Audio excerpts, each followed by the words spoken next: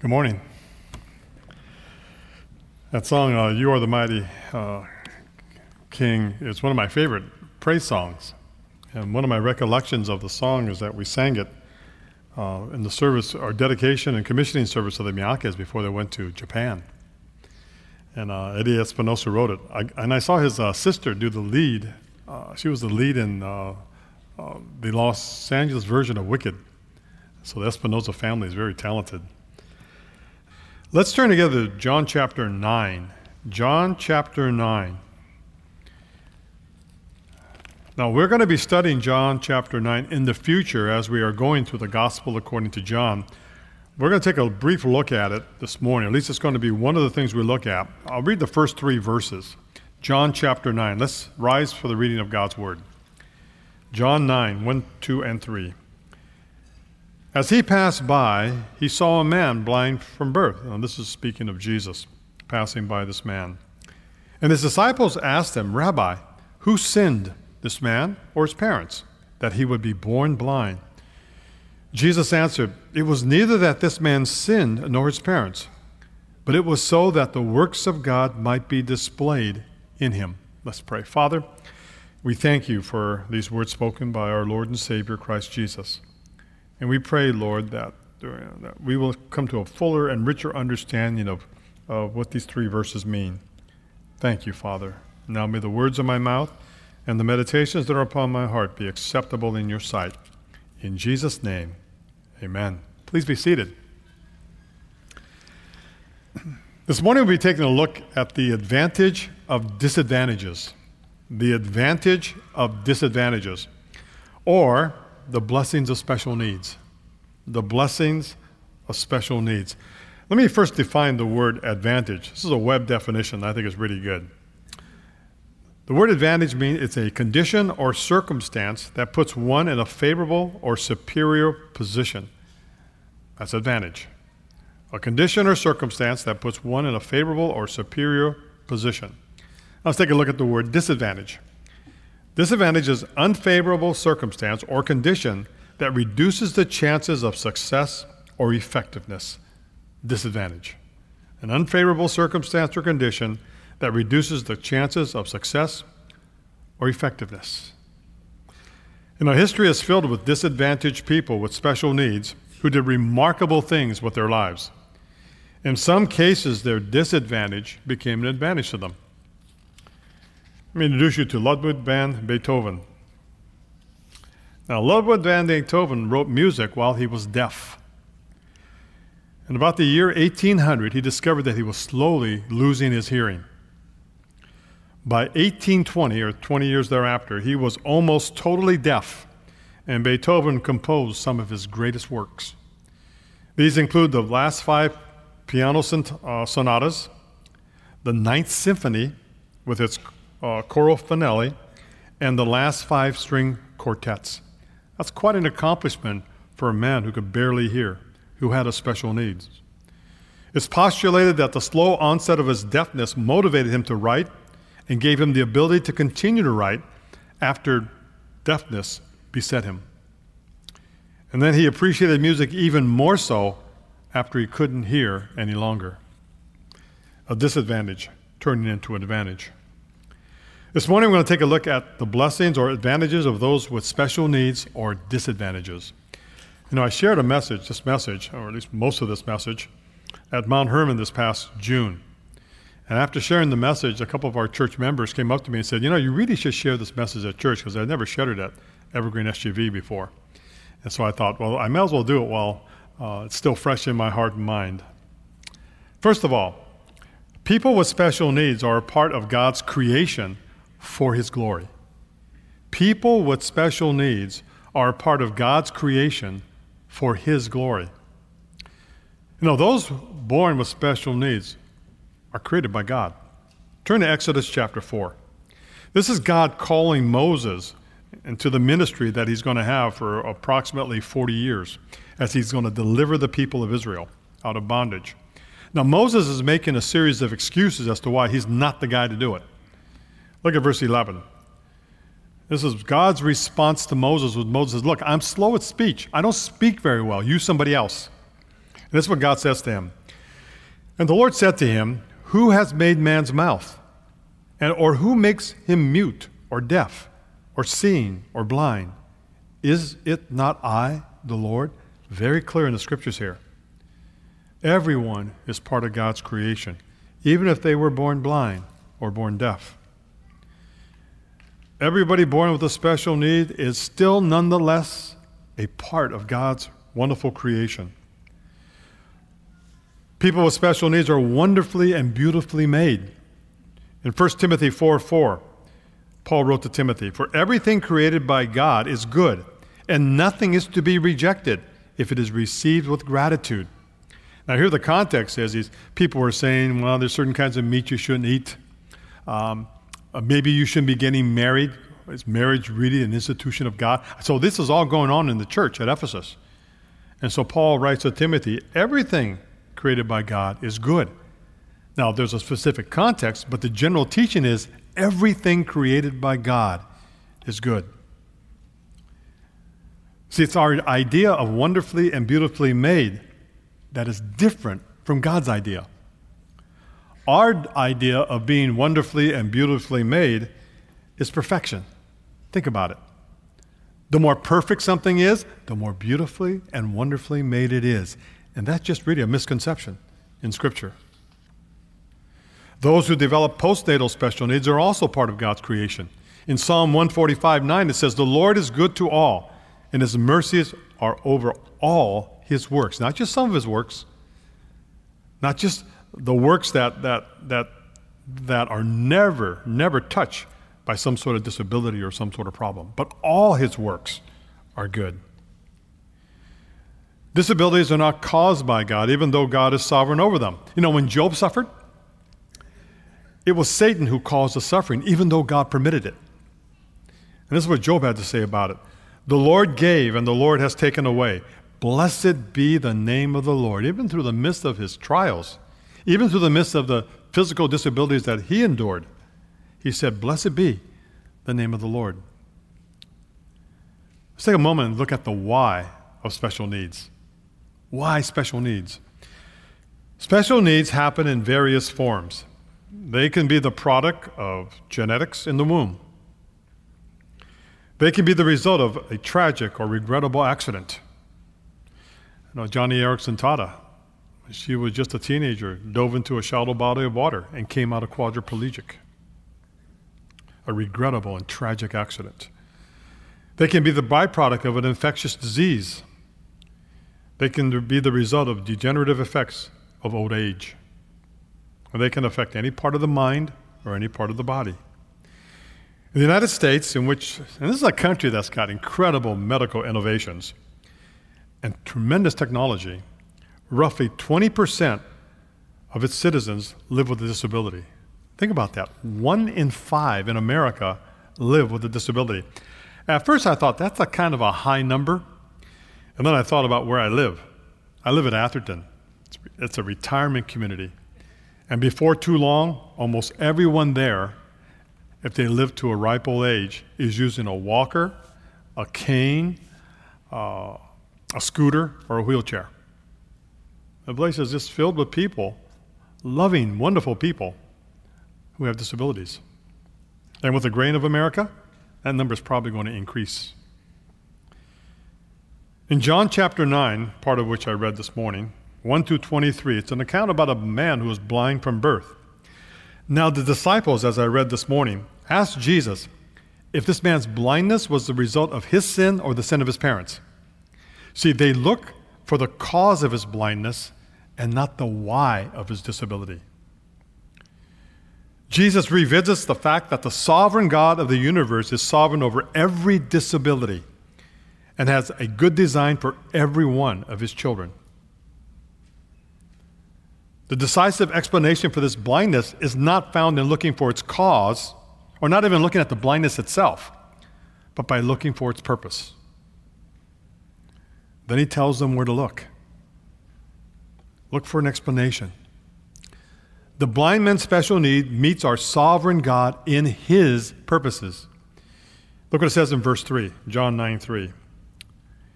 It was not that this man sinned or his parents, but that the works of God might be displayed in him. That the works of God may be displayed in him and through him. The explanation is not bound in the blindness itself or the cause of the blindness, but rather in his future purposes by giving glory to God. The meaning of Jesus in John 9:3 is not obscure.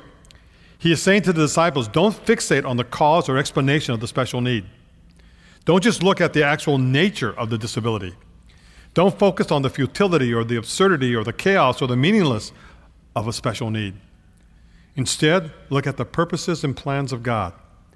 There is no special need. There is no suffering outside of God's purposes. Healings occur so that God might be glorified. Non-healings occur so that God might be glorified. For Jesus, blindness from birth is sufficiently explained by saying, God intends to display some of his glory through this blindness. And in that instance, the man was eventually healed. Glory be to God. Turn to 2 Corinthians chapter 12. 2 Corinthians chapter 12. I mean, you could say, well, yeah, of course, the man was healed. Blind from birth, and then he's healed. Of course, God gets glory. And of course, we can see the purpose of the man's blindness, that the power and glory of God might be displayed. What about afterbirth? What about people who don't get healed? How is God glorified there? How is God glorified when I have been praying for myself or my children about something, some sort of affliction, and they're not healed? How's God glorified through that? Well, the Apostle Paul had some sort of thorn in the flesh, some sort of disability, some sort of ailment. And it says in 2 Corinthians that he cried out 3 times for the thorn to be removed. And this is what the Apostle Paul learned, verse 9. Jesus said, my grace is sufficient for you, for my power is made perfect in weakness. See, what was Jesus saying? I will put my power on display, not by healing you, but by sustaining you with a thorn still in your flesh. In other words, healing displays the works of God in John 9, whereas sustaining grace is displayed in the works of 2 Corinthians chapter 12. What's common in the two cases? What's common is the supreme value of the glory of God. The supreme value of the glory of God. The healing from blindness is to the glory of God. The thorn in the flesh is to the glory of God, as God continued to sustain the Apostle Paul. Special needs and suffering in general can only have ultimate meaning in relation to the glory of God for his name's sake. Johnny Erickson Tada, herself the quadriplegic, once observed, our Savior chose to flash his credentials as Messiah through ministry to disabled people. A disability magnifies God's grace. We in our wheelchairs get to prove how great and how trustworthy God is. That could only be spoken to by someone who's a quadriplegic, confined to a wheelchair for her entire life, for it to have the kind of meaning that it does. Secondly, people with special needs can contribute to the greater good. People with special needs can contribute to the greater good. You know, people who have a disability, people who have any special need, can richly benefit the community, especially the community of faith. Turn to 2 Kings 7. 2 Kings chapter 7. I'm not going to go through or read it, but this is where the account is found. I'd like you to sort of look along with me. The heroes of this particular account in chapter 7 of 2 Kings are 4 disabled men. They are outcasts and have been marginalized by the society. Their physical condition was some sort of skin disease, probably leprosy. And so they're cast out of the community. The king of Aram has laid siege to Samaria. And the people in the city cannot leave the city, cannot go get food. And so that's the purpose of a siege, right? So they lay siege, this vast army lays siege on the city of Samaria, and the people began to starve to death. Now God somehow supernaturally causes the Aramean army to hear the sound of an approaching army. And so they flee, leaving everything behind. But the people in the city don't know this, and they're starving to death. Except these 4 guys who cast outside of the city. And they decide, well, look, we got 2 choices here. We can stay here and starve to death like everybody else, or we could go and surrender to the Arameans. And they'll do one of 2 things. They either kill us, which puts us out of our misery, or 2, they'll take us prisoners and feed us. So they decide on the second option, and they go to the campsite of the Aramean army. And what do they find? Totally vacated. All the stuff is there, but the people have vacated. And so they're able to eat to their full. They're able to round up all these supplies to provide for themselves. And then they have a decision to make. Do we just keep this to ourselves, or do we tell the people in the city? And you can read what happens there and the rationale behind it all. But they go back to the city and tell them, hey, the Arameans have fled, and the city is saved. And there's an interesting story there too. All right. But the idea is, here's these 4 marginalized men, because of their special needs, who benefit the community. People with special needs can contribute to the greater good. 2 years ago, or a year before this past Mount Hermon, my granddaughter Kayla, who's in college, went to the Mount Hermon camp, the GEMS Mount Hermon college camp. And one of the unique things about the college camp is that the college camp is held in conjunction with the special needs camp. And so there's a blending of the college camp and the special needs camp. And it's a very rich experience. And this idea of how special needs people can benefit the community is seen played out each time there's a college camp, special needs camp, joint camp. So I asked Kayla if she'd come and just share her experience being in the camp, interacting with the special needs camp. Hi, my name is Kayla Asaoka, and I am Pastor Cory's favorite oldest grandchild. It is my privilege to share about what God taught me at college camp last year. Before college camp even started, I was most excited about sharing the campus with special camp, because a lot of my college friends who went to college camp hyped me up and told me that being with special camp was going to be the highlight of the time. They were so right, and let me tell you why. Meet Mariko. She's the one who's holding the shirt in the middle. She is everybody's friend.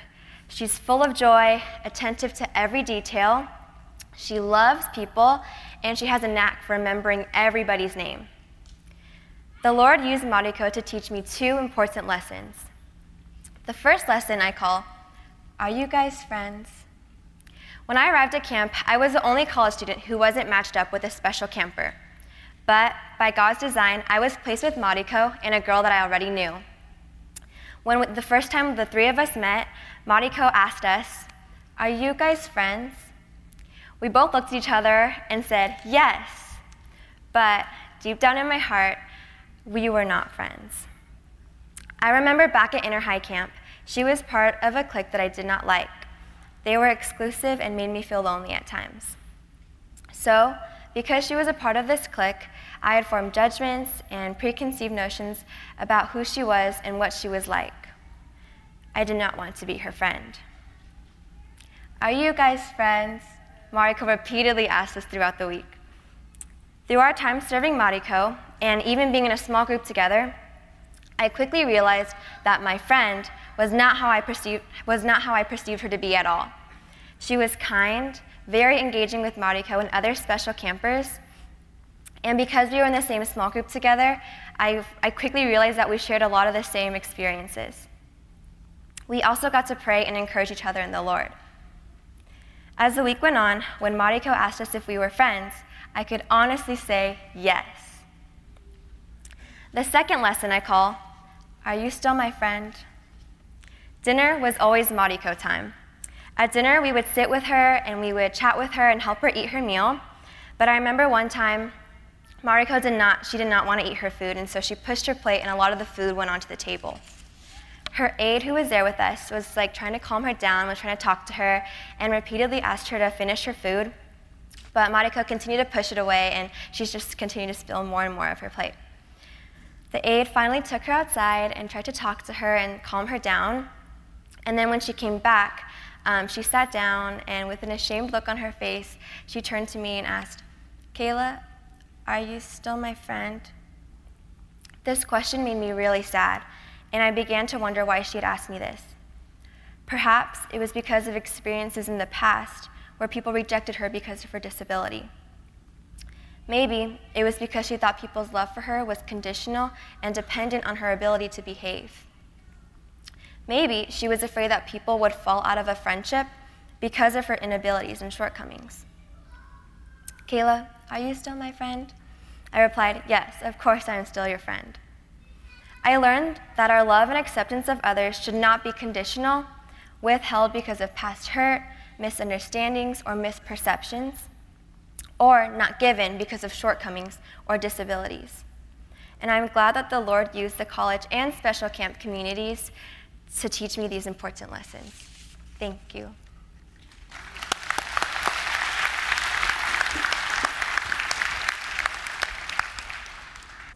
Isn't that a wonderful example of how someone with special needs can benefit for the greater or contribute to the greater good?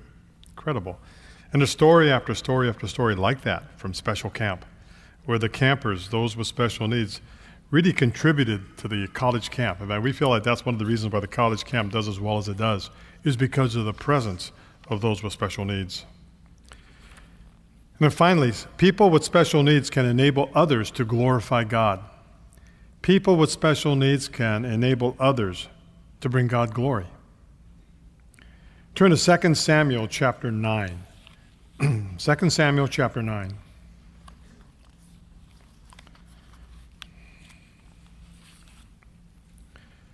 This is a story of Mephibosheth.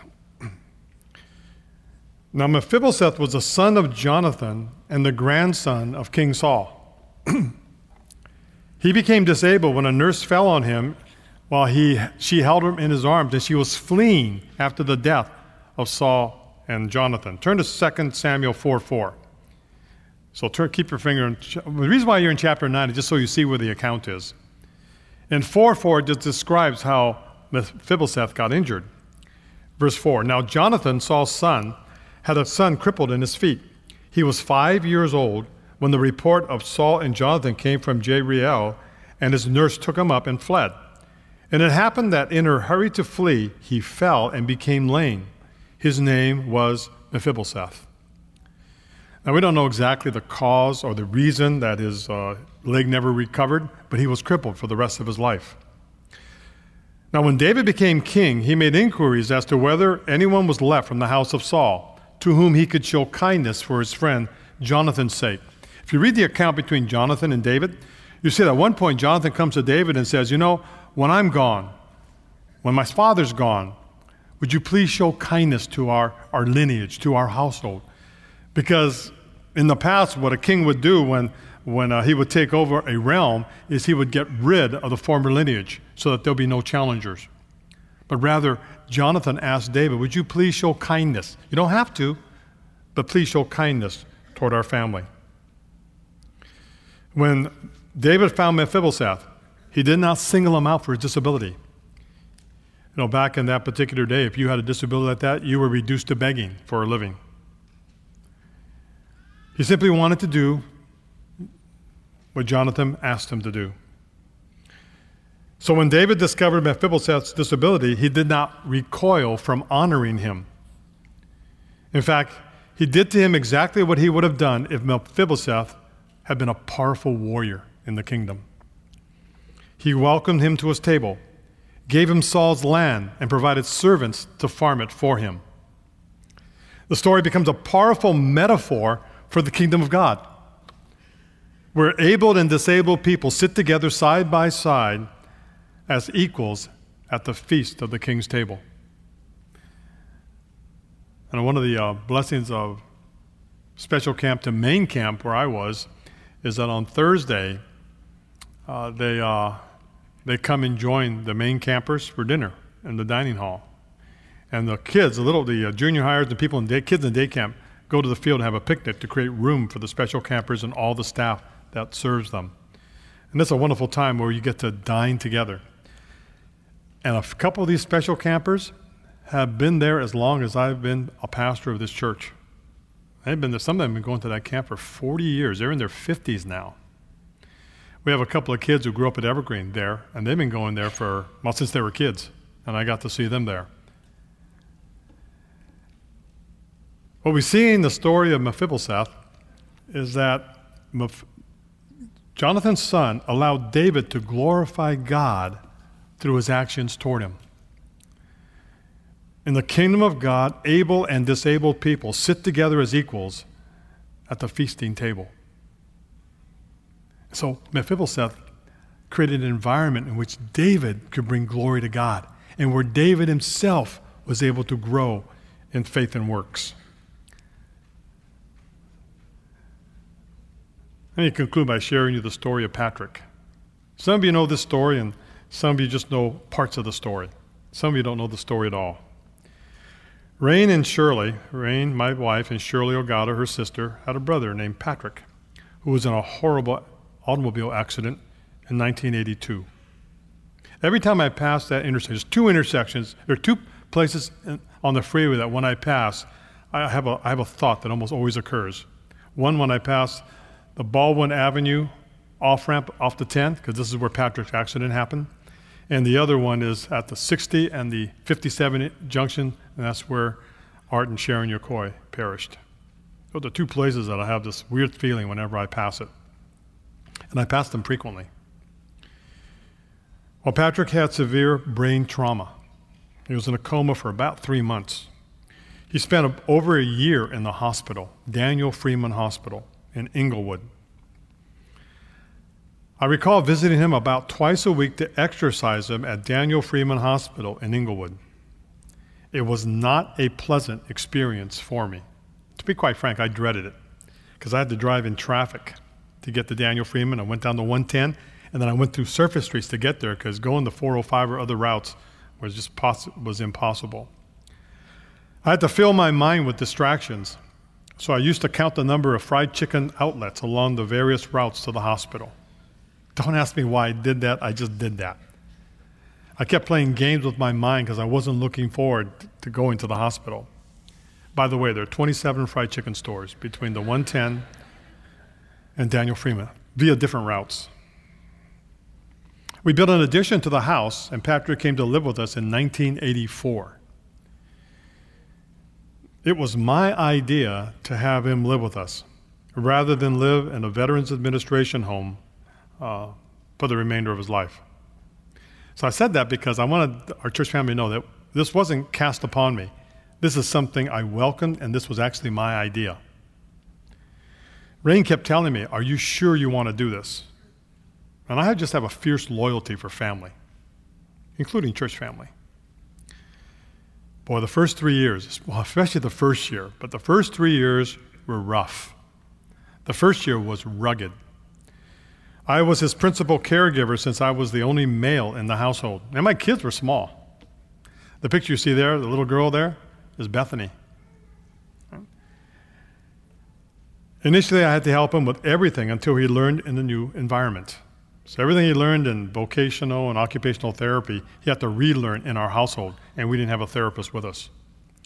I helped him after he went to the bathroom. I helped him to shower. I cleaned up after he had accidents in the middle of the night. I remember thinking during the course of that first year, this is taking years off the end of my life. I remember thinking that frequently. The stress and the strain of taking care of him I'm going to pay that dividend at the end of my life by reduced number of years living. I don't think that's true, but that's what I thought. I exercised him regularly to supplement his physical therapy. Eventually, insurance ran out, and he didn't get physical therapy except what I gave him, and then we eventually hired a worker to help for 6 hours a day. He was confined to a wheelchair, but he could also use a walker. Everything in our life took longer. Getting in the car, getting out of the car. walking anywhere since he was either using a walker or a wheelchair. By the way, Patrick was great through this whole ordeal. He was kind. He used to tell me things like, "You should rest. You look tired." You know. And then at times you think the unthinkable. There are moments when I thought it would have been better if he had died in the accident. There are other moments when I wished he were dead. The reason why I never shared this before is it's too ashamed to share it. You know, you have those thoughts. Some of you have had thoughts like that. Maybe not about a brother-in-law or maybe about a parent that you're taking care of now. Or some scenario where you think, I'm really ashamed of the things that I think. That, beloved, is sin. And we are all sinners. Just don't have the graciousness and the mercy that Jesus did at those moments in my life. But I sure desired it. After the first few years, however, he just became a part of our family, and we adjusted with the help of his siblings and their spouses, who were always extremely supportive. Patrick passed away on February 23rd, 1993. He lived 10 more years. Then after one Mount Hermon, this was after his death, our family spent time together on Sunday and went on a worship walk. Our family's been doing this for years. We go to Mount Hermon. We don't come home on Saturday. We wait until Sunday. And we gather someplace on Sunday, and it's my family of 5. We would worship together, and we would share what God had taught us at Mount Hermon. That was our worship experience. This one time we went to a real nice place, and it had a hiking trail. You went this way, and I think it was almost 5 miles. You went this way, and it was about 1.5 miles. Since I was the planner of the worship experience, we went this way 1.5 miles. If it was rain, we would have probably walked 5 miles. Well, I remember we were walking and we were sharing the experience, and we stopped at this intersection where two paths crossed, and we stopped right there at the intersection. And one of my daughters shared about Uncle Pat and how difficult it was taking care of him. These are my daughters, and they were young. And I remember that was a very poignant moment in the life of our family, because then we all shared what life was like with and then now without Uncle Pat. If I had to do it all over again, I would.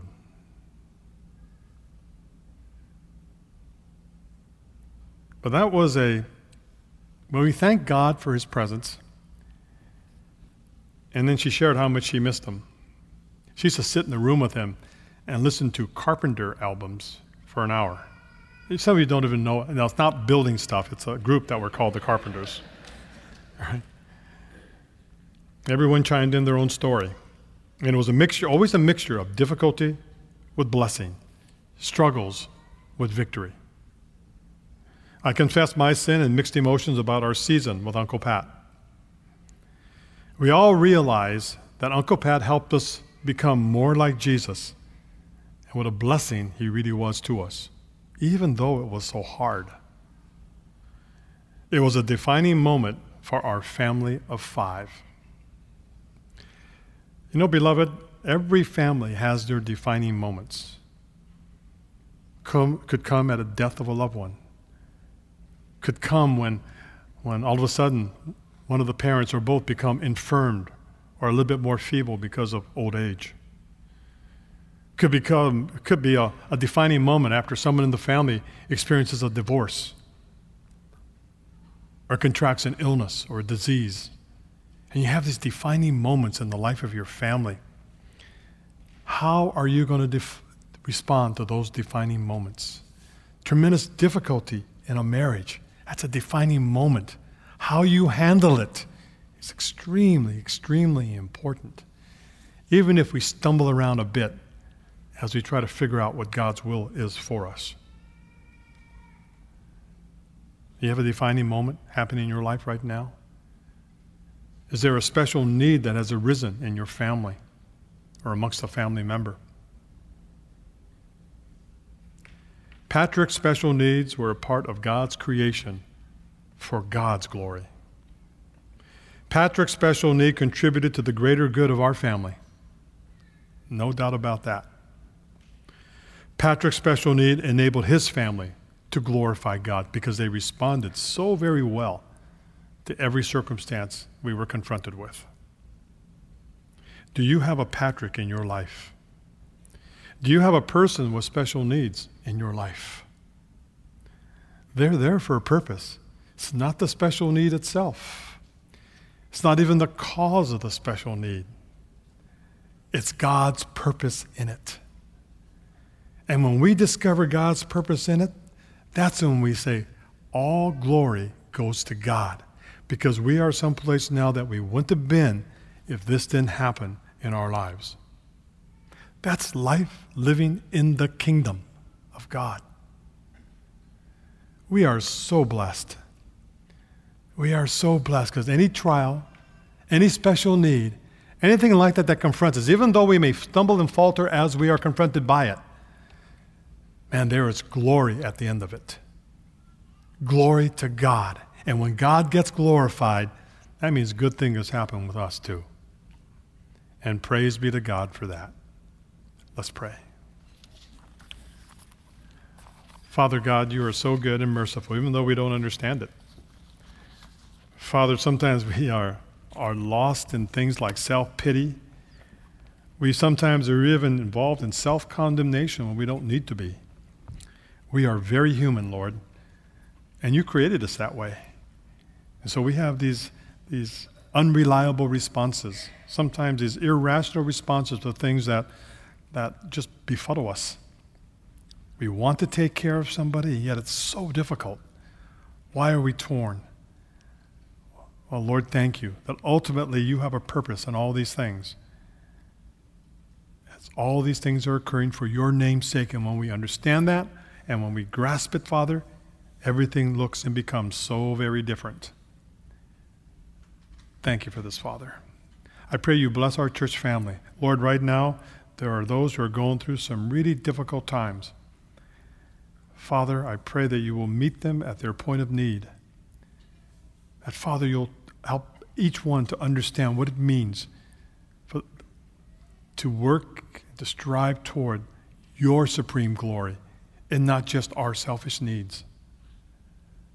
Father, I pray that you help every person know how to take care of themselves properly. But Lord, help us to focus our eyes on not what is, but what will become, what is to be. And Father, not for our sake, but for your name's sake. Thank you, Lord. Thank you. Continue to pray. And if you have a prayer request this morning, if there's a need in your life that you just like the Lord to bless and watch over, prayer ministry will be on the window side of the sanctuary. They would love to pray with you this morning. Father, bless the time of prayer as we worship you, and even after the benediction, your will be done on earth as it is in heaven. In Jesus' name, amen.